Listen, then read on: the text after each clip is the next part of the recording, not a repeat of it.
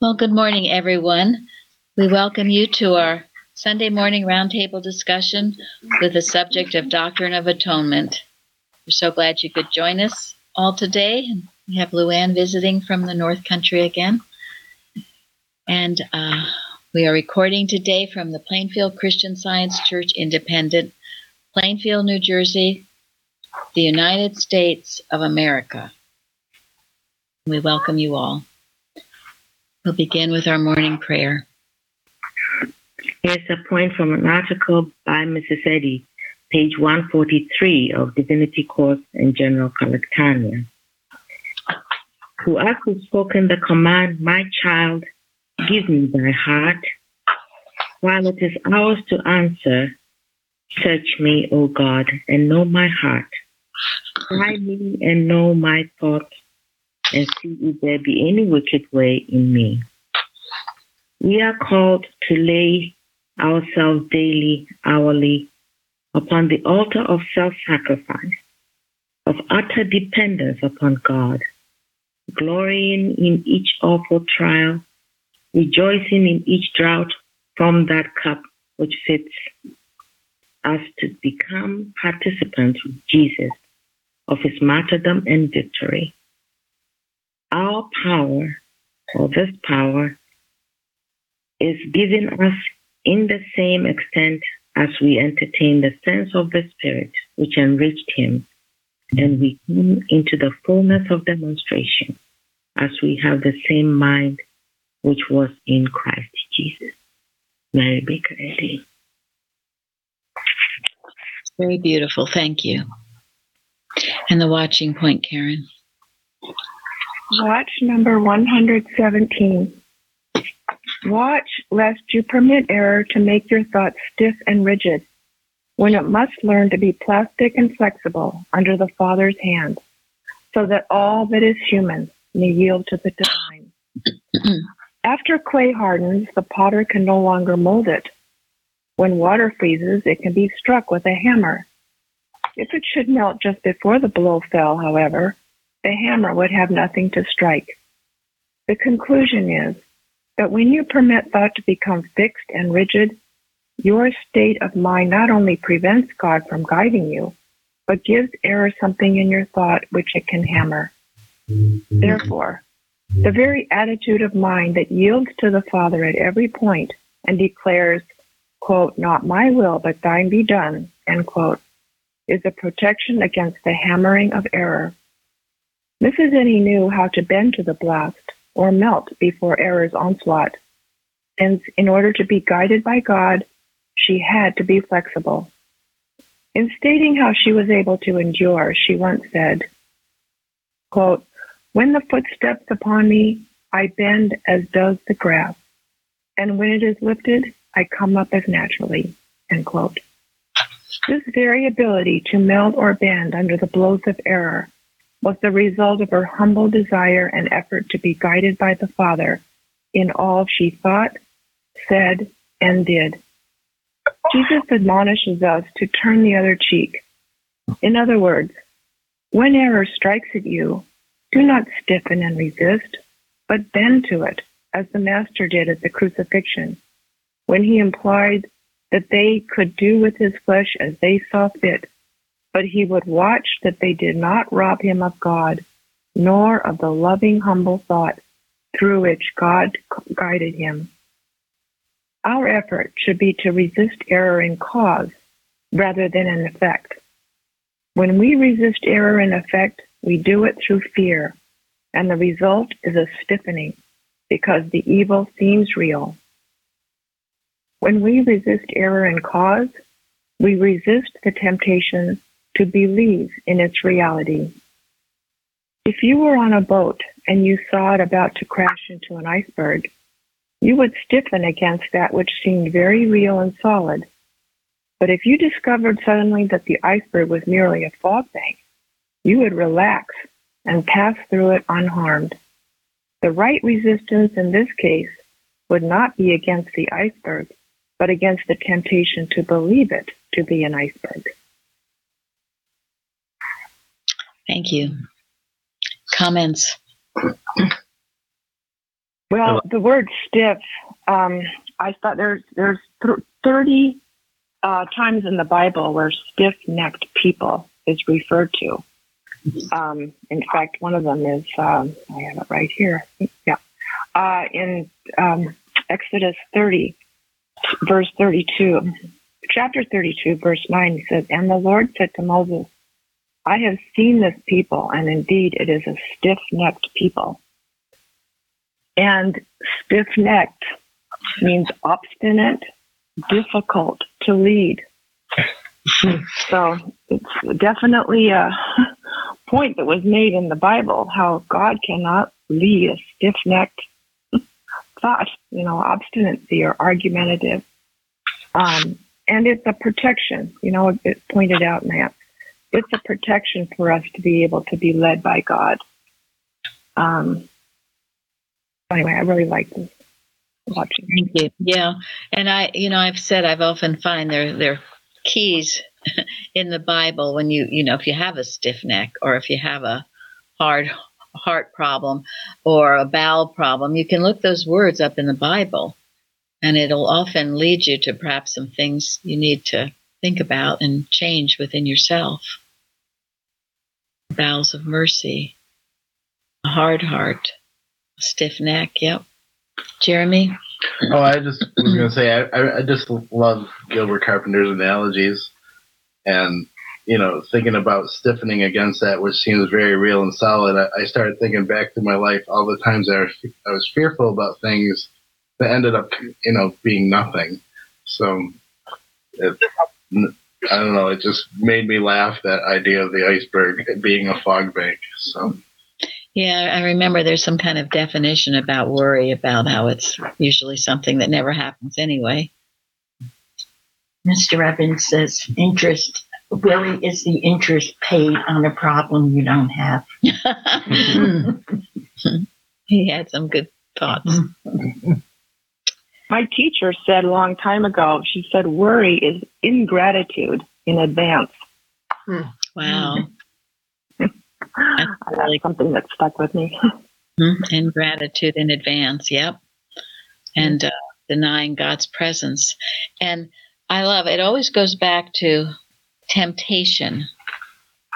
The right resistance in this case would not be against the iceberg, but against the temptation to believe it to be an iceberg. This is why the Lord's Prayer is such a masterpiece. It covers everything that you could encounter during the day. And lead us not into temptation, but deliver us from sin, disease, and death. It's always the temptation to believe a lie. Always that. Always goes back to that. And so to pray not to enter temptation is a mighty prayer, isn't it? It's one we must do every day. We don't need to be led down this false path. These are beliefs coming for your acceptance, you to believe in them, and then you seem to manifest your belief until you wake up from the dream. And these temptations can be very aggressive, can't they? They can seem very real. Yeah. They can appear as an ailment in your body. Someone trying to speak? Are you trying to speak? Sorry. I'm just agreeing with Gary. Sari, I heard, I think. All right. Sorry. Okay. Sari? Yeah, I wanted to say that I am so grateful that you brought up the point about temptation seeming so real, because I've been up for the last 3 nights really handling this thought, not my will, but thine be done. I keep holding on to and grateful that I have these truths and that the reading room is 24/7 open to me to work with. So far, I really feel happy to be here, that you're sharing all of this with me, and it's making me cry tears of joy and no longer tears of bitterness. Oh, that's wonderful, Sari. Thank you. Beautiful. So, well, thank you. And also, yes, what Sarah just said about thy will be done. This helps us to bend like the blade of grass. Because when you're saying, Father, this has to be this and this has to be that, it's all a tightening process of your will and maybe not his. So whatever the prayer is, you always end with thy will be done, because God's will is the greatest of all. And there again, that goes back to the Lord's Prayer.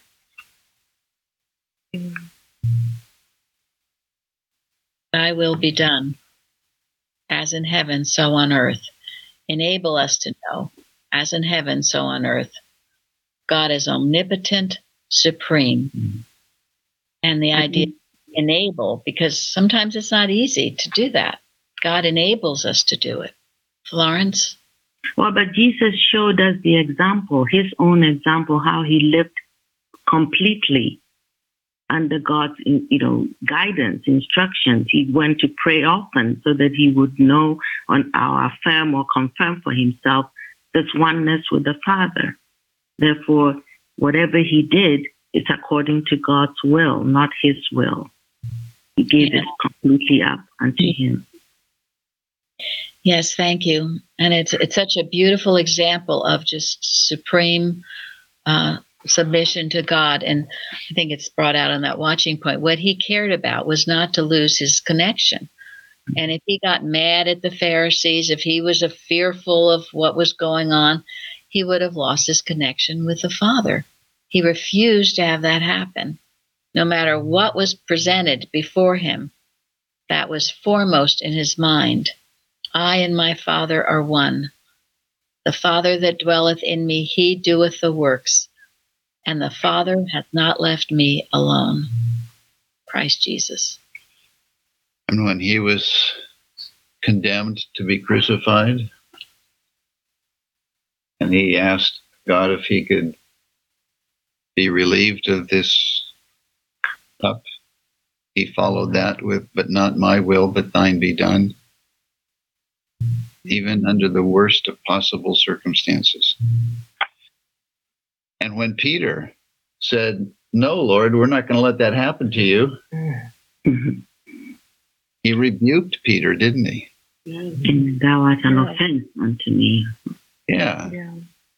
Because it was an offense to God, because it was contrary to God's will. It was his human will, which Jesus always rebuked. Yeah, it's an incredible example. And today we will talk about, gaining and maintaining your oneness with the Father, because there's no greater thing, no greater objective in life. And it's possible. That's why Christ came. So we could do this as he did.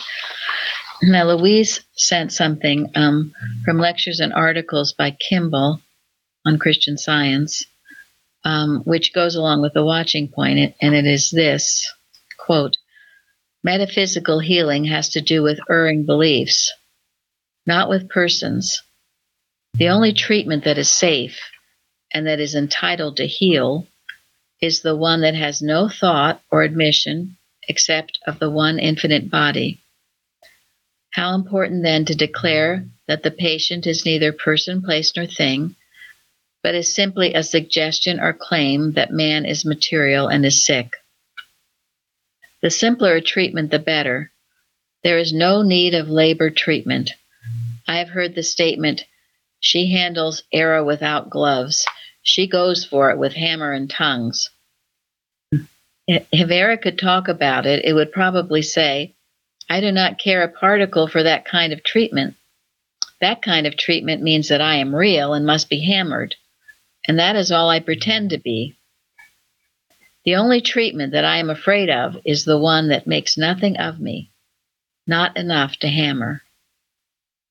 I am afraid of the destructive calm of the one who knows that I am nothing. Now, you see, that is certainly what Jesus did, isn't it? He had that. That's not just idly saying there's nothing, God is all. but it is understanding the principle behind it. So, and that is the dominion over the false belief. It's not a, la-di-da pie in the sky. It's a very real dominion over the false belief. yeah, it's understanding. Yeah, not a bland denial, but an understanding. In Jasmine's forum, she writes, "Am I trying to be a spiritual person, or am I spirit? Let all of the preoccupation with this world of error fall away. Let all the entanglements with sin cease. How? By appreciating that there is nothing at all in immortal life, soul, to call attention to this world of finite existence." And then a quote from Science and Health. "Jesus, the Christ's mission, was to reveal the science of celestial being and to prove what God is and what he does for man. Mary Baker Eddy truly understood there is a mist camouflaging celestial being. It begins to lift when the belief in a personal sense of self starts to dissolve. When the delusion of person is gone, then an individual remains only a soul and witnesses spirit everywhere. At one mint is a synonym of soul, which is forever spirit, the all in all." Personal sense is the big bugaboo. Mrs. Eddy says that. It's over and over and over again. Someone at one church was going to count all the times Mrs. Eddy mentioned personal sense in the first edition. And what is personal sense? Selfhood apart from God. Yes. Thinking your personality instead of an individual, a spiritual individuality. Yes. You're seeing yourself with a selfhood apart from God as a certain personality. And that just keeps you going around in circles, orbiting out there without God. And Genesis 2. Sorry? The myth. Genesis 2. It's the mist, Genesis 2. The mist arose. That's what did the whole thing. The mist. So in putting off this personal sense of yourself and your so-called personality and your whims and this, that, and the next thing, putting off the old man for the new, you will be able to establish your at one-ment with the Father. And that doesn't always come easily, but it must come, it must. And it requires only one thing. What does Mrs. Eddy tell us it requires?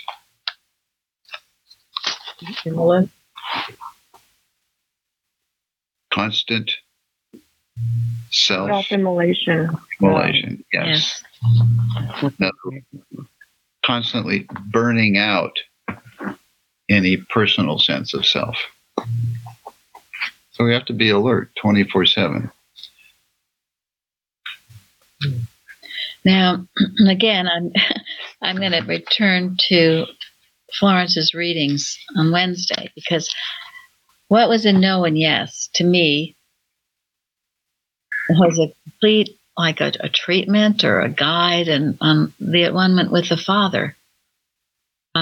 Often I speak during the at-one-ment lessons on Bigdal Young's article Oneness, and I can't say enough about that. And hopefully by now you're all very familiar with that you've studied it, read it, listened to it, and understand it, because it is excellent. But today we're going to talk about some other things. And this, no and yes, about prayer. Prophet and apostle have glorified God in secret prayer, and he has rewarded them openly.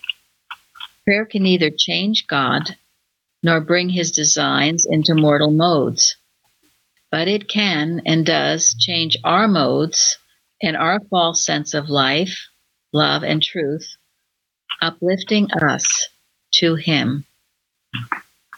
Such prayer humiliates, purifies, and quickens activity in the direction that is unerring. True prayer is not asking God for love. It is learning to love and to include all mankind in one affection. Prayer is the utilization of the love wherewith He loves us. Prayer begets an awakened desire to be and do good. It makes new and scientific discoveries of God, of His goodness and power. It shows us more clearly than we saw before what we already have and are. And most of all, it shows us what God is. Advancing in this light, we reflect it. And this light reveals the pure mind pictures in silent prayer, even as photography grasps the solar light to portray the face of pleasant thought. What but silent prayer can meet the demands? Pray without ceasing. That is just so beautiful. I'm sure I read it, but I don't remember it as I did as it was read on Wednesday. This is what prayer is. When people complain their prayer isn't answered, well, look at what this is. This is about a transformation.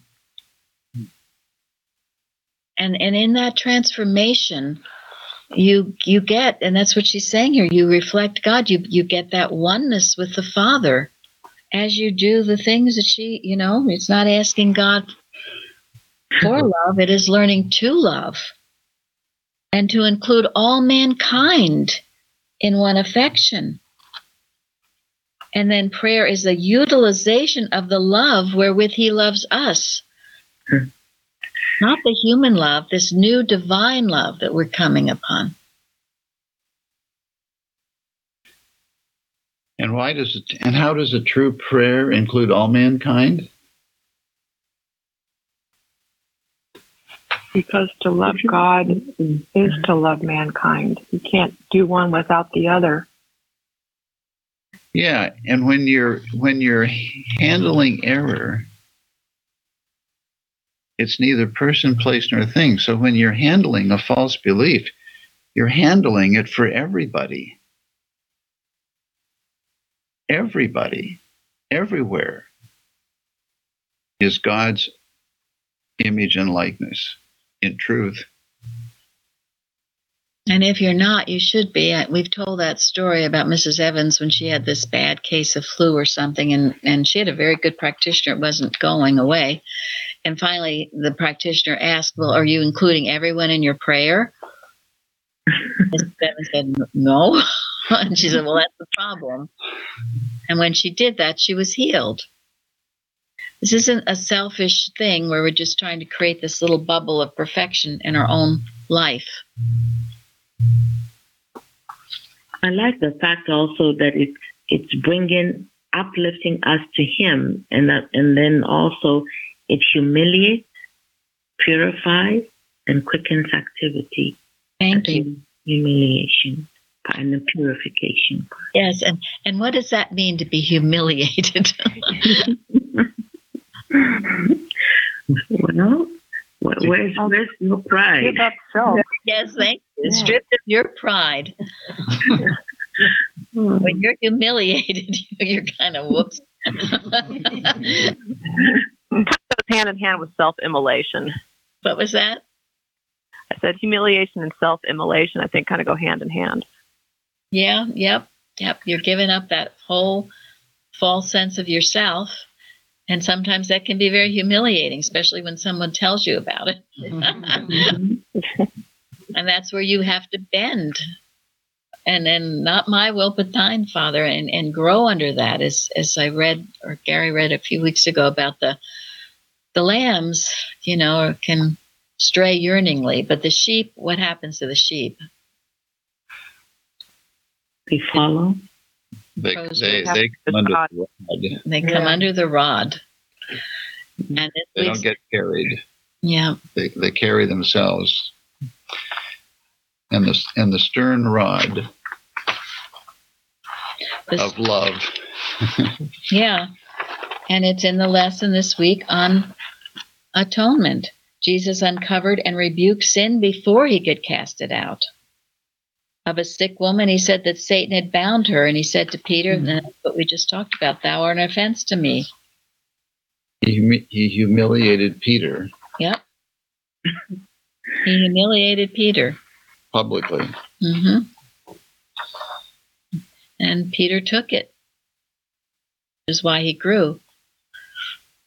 I mean, to me, that's one of the most important things I see in people in the church, especially when they come closer and start doing more things, and if they're willing and able to take correction, or if their pride is too great. And if their pride is too great, they will go. And it's wonderful because that keeps our church pure of prideful, arrogant thinking. I thank God for that. We don't have to excommunicate or anything. We've never kicked anybody out of the church. No, never have kicked a soul out. Only their own pride and everyone and is arrogance, welcome here. Yep, has taken them out. Right. Everyone is welcome here, but pride and every humble heart is welcome. Thank you. And Florence, what have you said about Christian Science? That that who addresses what this business of pride, right? How can you be prideful?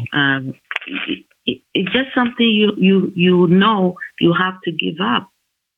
Sense of self, and it tells us self-sacrifice, self-immolation, all of those things. There's no way you can be at one with God and be prideful. No. Absolutely. Which is why a lot of people are still not one with God. But they'll get there sooner or later. They'll get there. Mrs. Eddy said, humility is the stepping stone to a higher understanding of deity. Mm-hmm. Thank you. Yeah. And that's what kept all these people and the Pharisees away from Jesus. I never knew this one line before from our lesson, that they wanted to believe, they did believe on him, but they didn't confess it because they loved the praise more of men. Thank you. And that was, I didn't realize that so many really wanted to follow him. Yes. Thank you. And going along with all this, Florence and I were talking about that scene in The Chosen where he was healing the coming down through the roof, right? And Florence, what happened? Those Pharisees were doing what? Oh, they were banging on the windowsill. Hey, by whose authority do you teach this? And Jesus wasn't even looking at them. Yes. He just wasn't even looking at them. He just looked up at the heart that was faithful and said, your faith is beautiful. Thank you. Yes. That's the demonstration of him passing through all of this stuff. He could have gotten upset. He could have addressed them. He could have said something, but he stayed. He knew he'd lose his healing power. He stayed totally calm. And he saw the beautiful woman up on the top of the roof. It said, your faith is beautiful. And he ignored all the Pharisees carrying on. I think he gave them the destructive calm. Looking. Yes, that's right. Darn it, listen. And talk about humiliating. He, one of those chapters in Matthew, he just laces them up, down, and sideways. So several times I was asked to read that just to make sure I knew that, it wasn't Christ going around all the time with this beatific halo around his head. He knew how to say what he needed to say when necessary. So, and he did. I like what he said in The Chosen to Mary later about how, don't worry about which men other men say are important. Right. Thank you. Hierarchy. Yes. Yep. It's always the heart. And that's why, when people are so impressed with the wrong things, the degrees or the looks or how much money or how big the house is, And that's what is impressive to them. You know, you're chasing after the wrong thing, and you will continue to be miserable till you stop. You look upon the heart. It's all that matters. And that heart of one expressing the Christ is always beautiful. Always. Jonathan Rumi said that was the most difficult thing he'd ever had to do, was when he was teaching to all those people standing out the door. Mm-hmm. It was very difficult. He felt so humbled and not worthy to take. It was very humbling to him, and he just was difficult for him to get. He did a beautiful job, obviously, but he said that was the most difficult scene he'd ever did. Thank you. So far. Yeah. And that would be true because, and that's why he did it so well, because he knew he couldn't do it himself. He had to get rid of his selfhood apart from God and let God use him. Yeah. Yeah. And that's why it's always a good place to be, where you are humiliated. You're just stripped of everything. You are just flat on your face. Yeah. Yeah. Yep. Those three things that Mrs. Eddy says about Christ Jesus and retrospection and introspection, I keep coming back to it. The holy humility, unworldliness, and self-abandonment. I just love it. Yes. Mm-hmm. Yeah, because, sometimes I've wondered with this lesson, it seems so daunting in a way, Doctor. I mean, Jesus could be one with God, but how, there's no way I can possibly even come close to that. But there are ways, and this is the way, and that's why I love this thing from No and Yes so much, because it tells you, and as you do these things the best you can, it starts to happen. It begins to percolate. And it's, what is it? The miracle of grace, right? Only the grace of God can do this. But you have to start out with a sincere desire that you want it more than anything else. I remember it was a sermon by Charles Stanley, and he spoke on that. And I will never forget that, because I know I've been in science a long time. But the whole sermon was, do you desire this more than anything else? And at that point, I didn't. And then it was like, okay, well, if you don't, then you don't, and you're not going to get the results. But I was humbled and what's the word? Humiliated. Yeah, I guess to see my own thought where I was with that. I'd never heard it put just that way. It's all in Christian Science. I'm sure Mrs. Evans said it a million times, but it was just the way he said it that day. His whole sermon was devoted to that.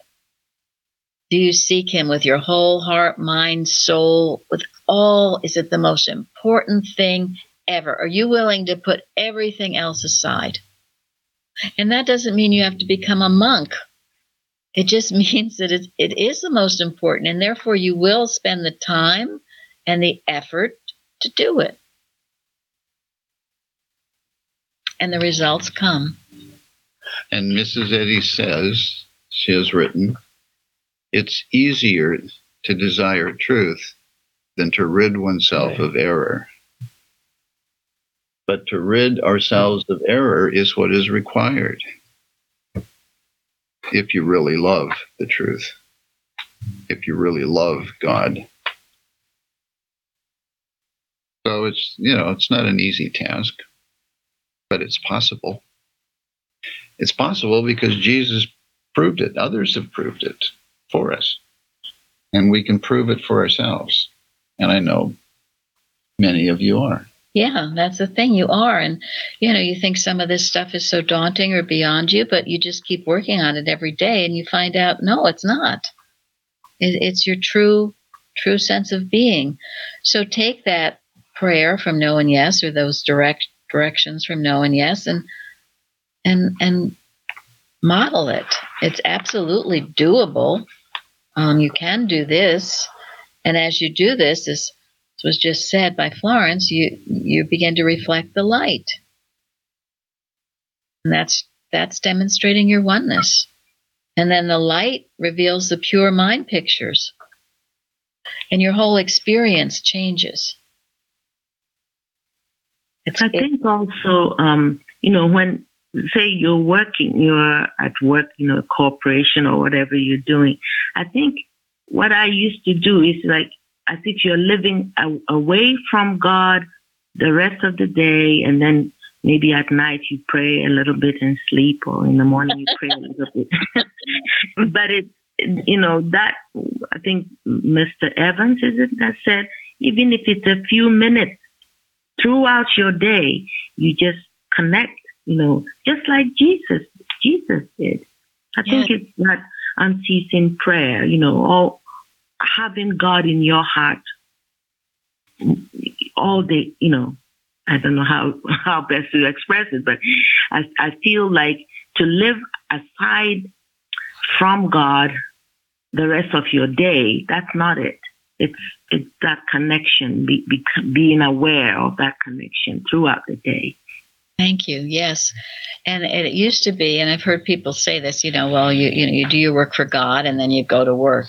Well, hello. The whole thing should be you're demonstrating your oneness with God, whatever you come to meet at work. Your employer is God. Everything goes back to God, whatever you are doing. If you are a teacher or a business person or a mother or a father or whatever it is that you do, it's all God. And if you do that, then you demonstrate your oneness with the Father throughout the day, yes. And if you feel you're getting off or getting glamored or mesmerized by the things of the world, then you take a moment. As that other statement that Florence read from, I forget what miscellaneous writings, but 3 times daily, right? 3 times a day. 3 times a day I retire to seek the divine blessing on the sick and sorrowing. Yeah. My face toward Jerusalem of truth and love. We can at least do 3 times a day. And hopefully you can do more than that. It only takes a moment, and you're always thinking something. So why not the truth rather than the error? And bless the situation you're in, just as Jesus did. How terrible it might have been. I mean, what could have been worse than being faced with a crucifixion? But he maintained his poise and his peace. And he continued teaching to the very end. He did. To the very end. He didn't stop it. It didn't slow him down. For an everlasting victory that we still talk about a lot.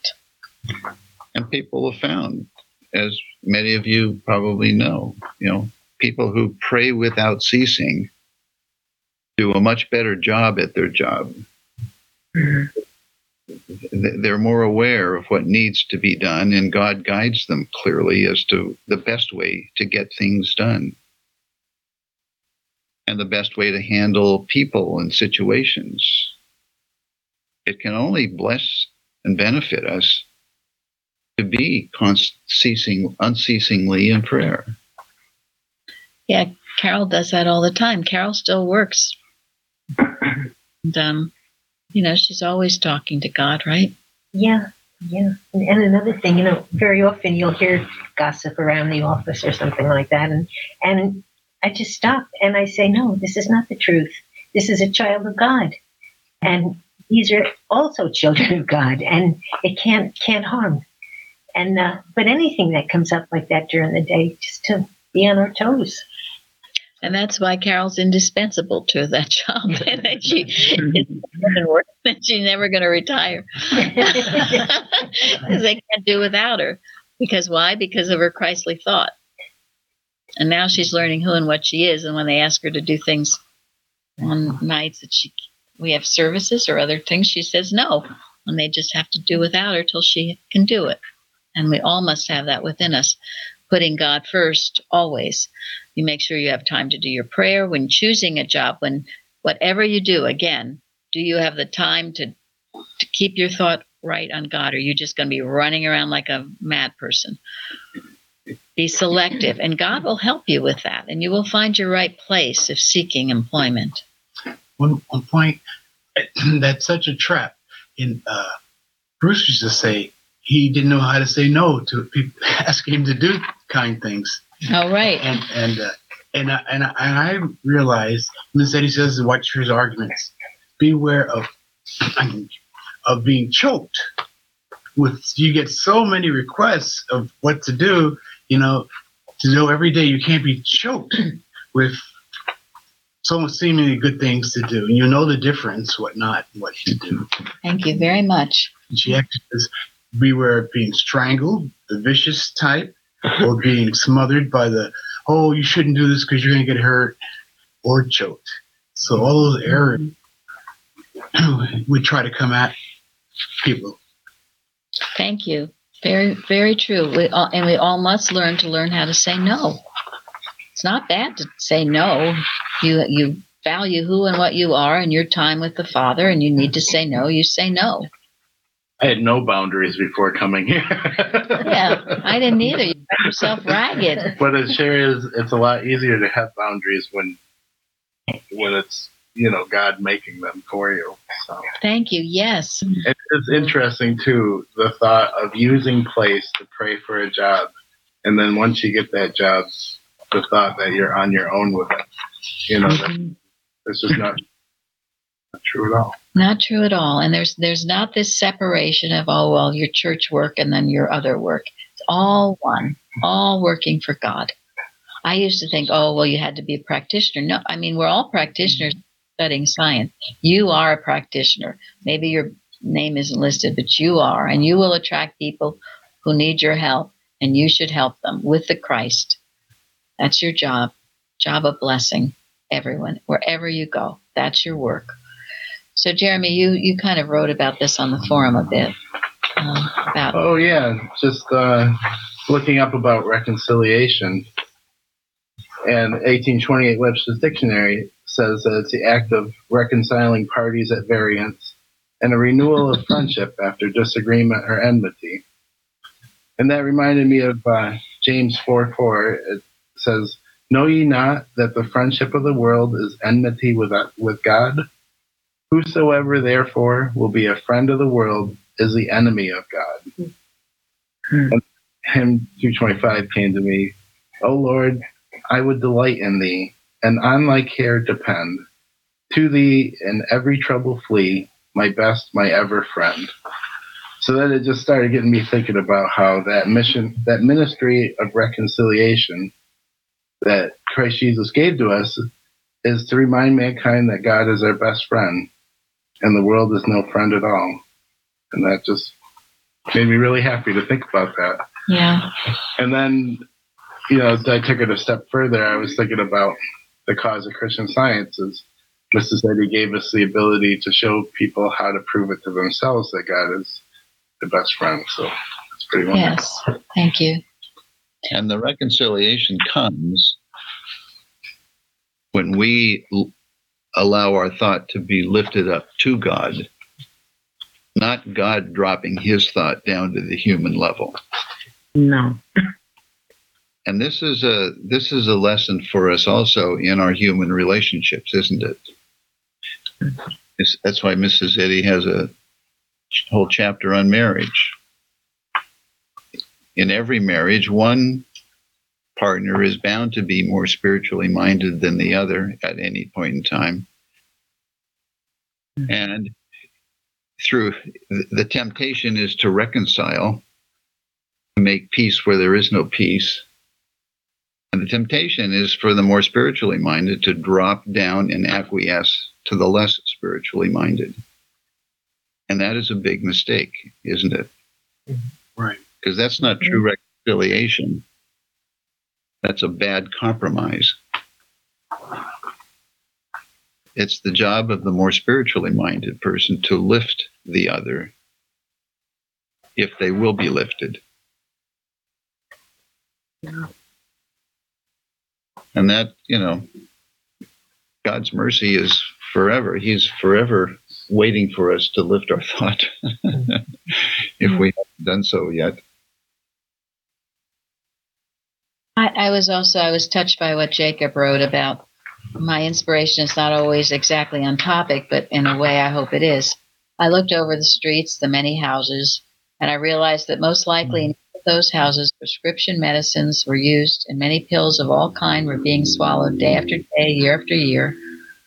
The hypnotic thraldom of all of this hit me and overwhelmed me. The whole world trusted only on matter and believed in matter and evil as the only substance in reality. And then he said, he felt a sense of sadness, how God might feel if God could feel. And we do know that Christ Jesus wept, right? And he wept because they weren't getting it. Yeah. And I know from what people have told me that this isn't a far-fetched thing, all these people taking their pills every day. Many of you have told me this, when you are out in the world and people are taking all kinds of things to get through the day. So this is why we stand. This is why we shout it from the rooftops. We must voice the truth about God and man and let everyone know the truth so they can be free from a false dependency. And there's Carrie sent me some beautiful things this week, but one from William McKinsey, I always love him, about rejoicing in protection adequate. And he talks about the importance of joy, the joy that God gives. Joy is the great antagonist of that mental malpractice by which the over-serious may be threatened at times, with which the wicked may agree, and to which the fearful may yield. The glad heart always has splendid resisting power against its assaults. To be full of joy is to have a defense impregnable.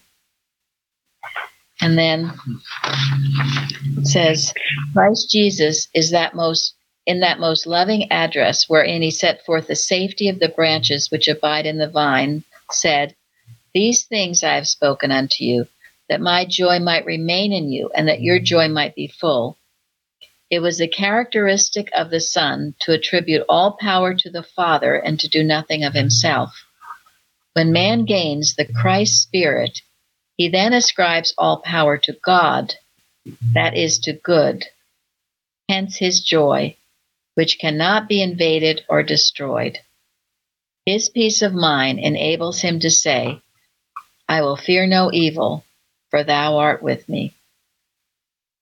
The conclusion then is that we do well if we rejoice evermore. Also, that it is unwise to whisper and wonder, to imagine and guess what occult evil might be able to do, just as if we thought there was no God. Let us be wise, for it is the fool who hath said in his heart, There is no God. Real joy is the cure for such folly, for the joyous heart finds cause for thanking and loving God hour by hour. And this gladness brings companionship with the Christ, the divine truth which overcomes the world. So remember this. This is part of your at oneness. If you lose your joy, what are you to do? Stop and Be grateful. Yes. Start to be grateful. Remember the things that God has done for you. And handle the animal magnetism that's whispering in your ear that makes you think that you're unhappy. And tell it, go to hell, where you came from. You have nothing to do with me. I'm a joyous, happy child of God, and I won't listen to your negative whisperings.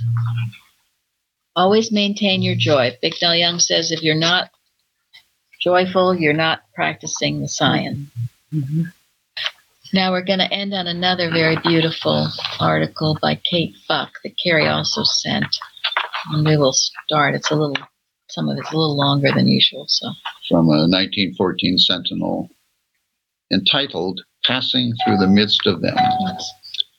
When, after the temptation in the wilderness, Jesus returned to Nazareth, and upon going into the synagogue to read, claimed that the words of the prophet Isaiah were that day fulfilled in him, It aroused the wrath of those who heard, that he should claim with so great confidence such mighty things for himself. Was not this the carpenter's son? Had he not grown up among the other boys of Nazareth? Was he not one of them, and quite as humble in origin, education, and environment? Without honor in his own country, and despite the evident resentment of his auditors, Jesus continued to affirm that he was, in truth, the one sent to heal the brokenhearted, to preach deliverance to the captives, and recovering of sight to the blind, to set at liberty them that are bruised. Marveling at his gracious words, even though incensed by them, the record tells us that they, with human emotions of jealousy, envy, suspicion, and malice seething in their thoughts because he claimed superiority to them, his own townspeople, thrust him out of the city and led him unto the brow of the hill whereon their city was built, that they might cast him down headlong. But we further read that he passed through the midst of them and went his way. The very simplicity of the latter statement brings with it a sense of power and confidence that gave to the writer, when she read it in connection with one of the lesson sermons, an illuminated perception of the quiet grandeur and dignity of the Nazarene, as saying nothing, fearing nothing, he quietly, steadily, safely went his way, knowing who it was that went before him. Undisturbed by the attempt to destroy him, or the treachery of those who, humanly speaking, should have been his most devoted supporters and friends, he went about his Father's business, serene in the consciousness that his will would in any case be done, and that there was no other will. Alone with God was this true child of his, absolutely at one with the power that produced him. Hence, he feared neither scorn nor misunderstanding. Thank you all so much for joining us today. Thank you. Thank you. Thank you. Thank you. Thank you.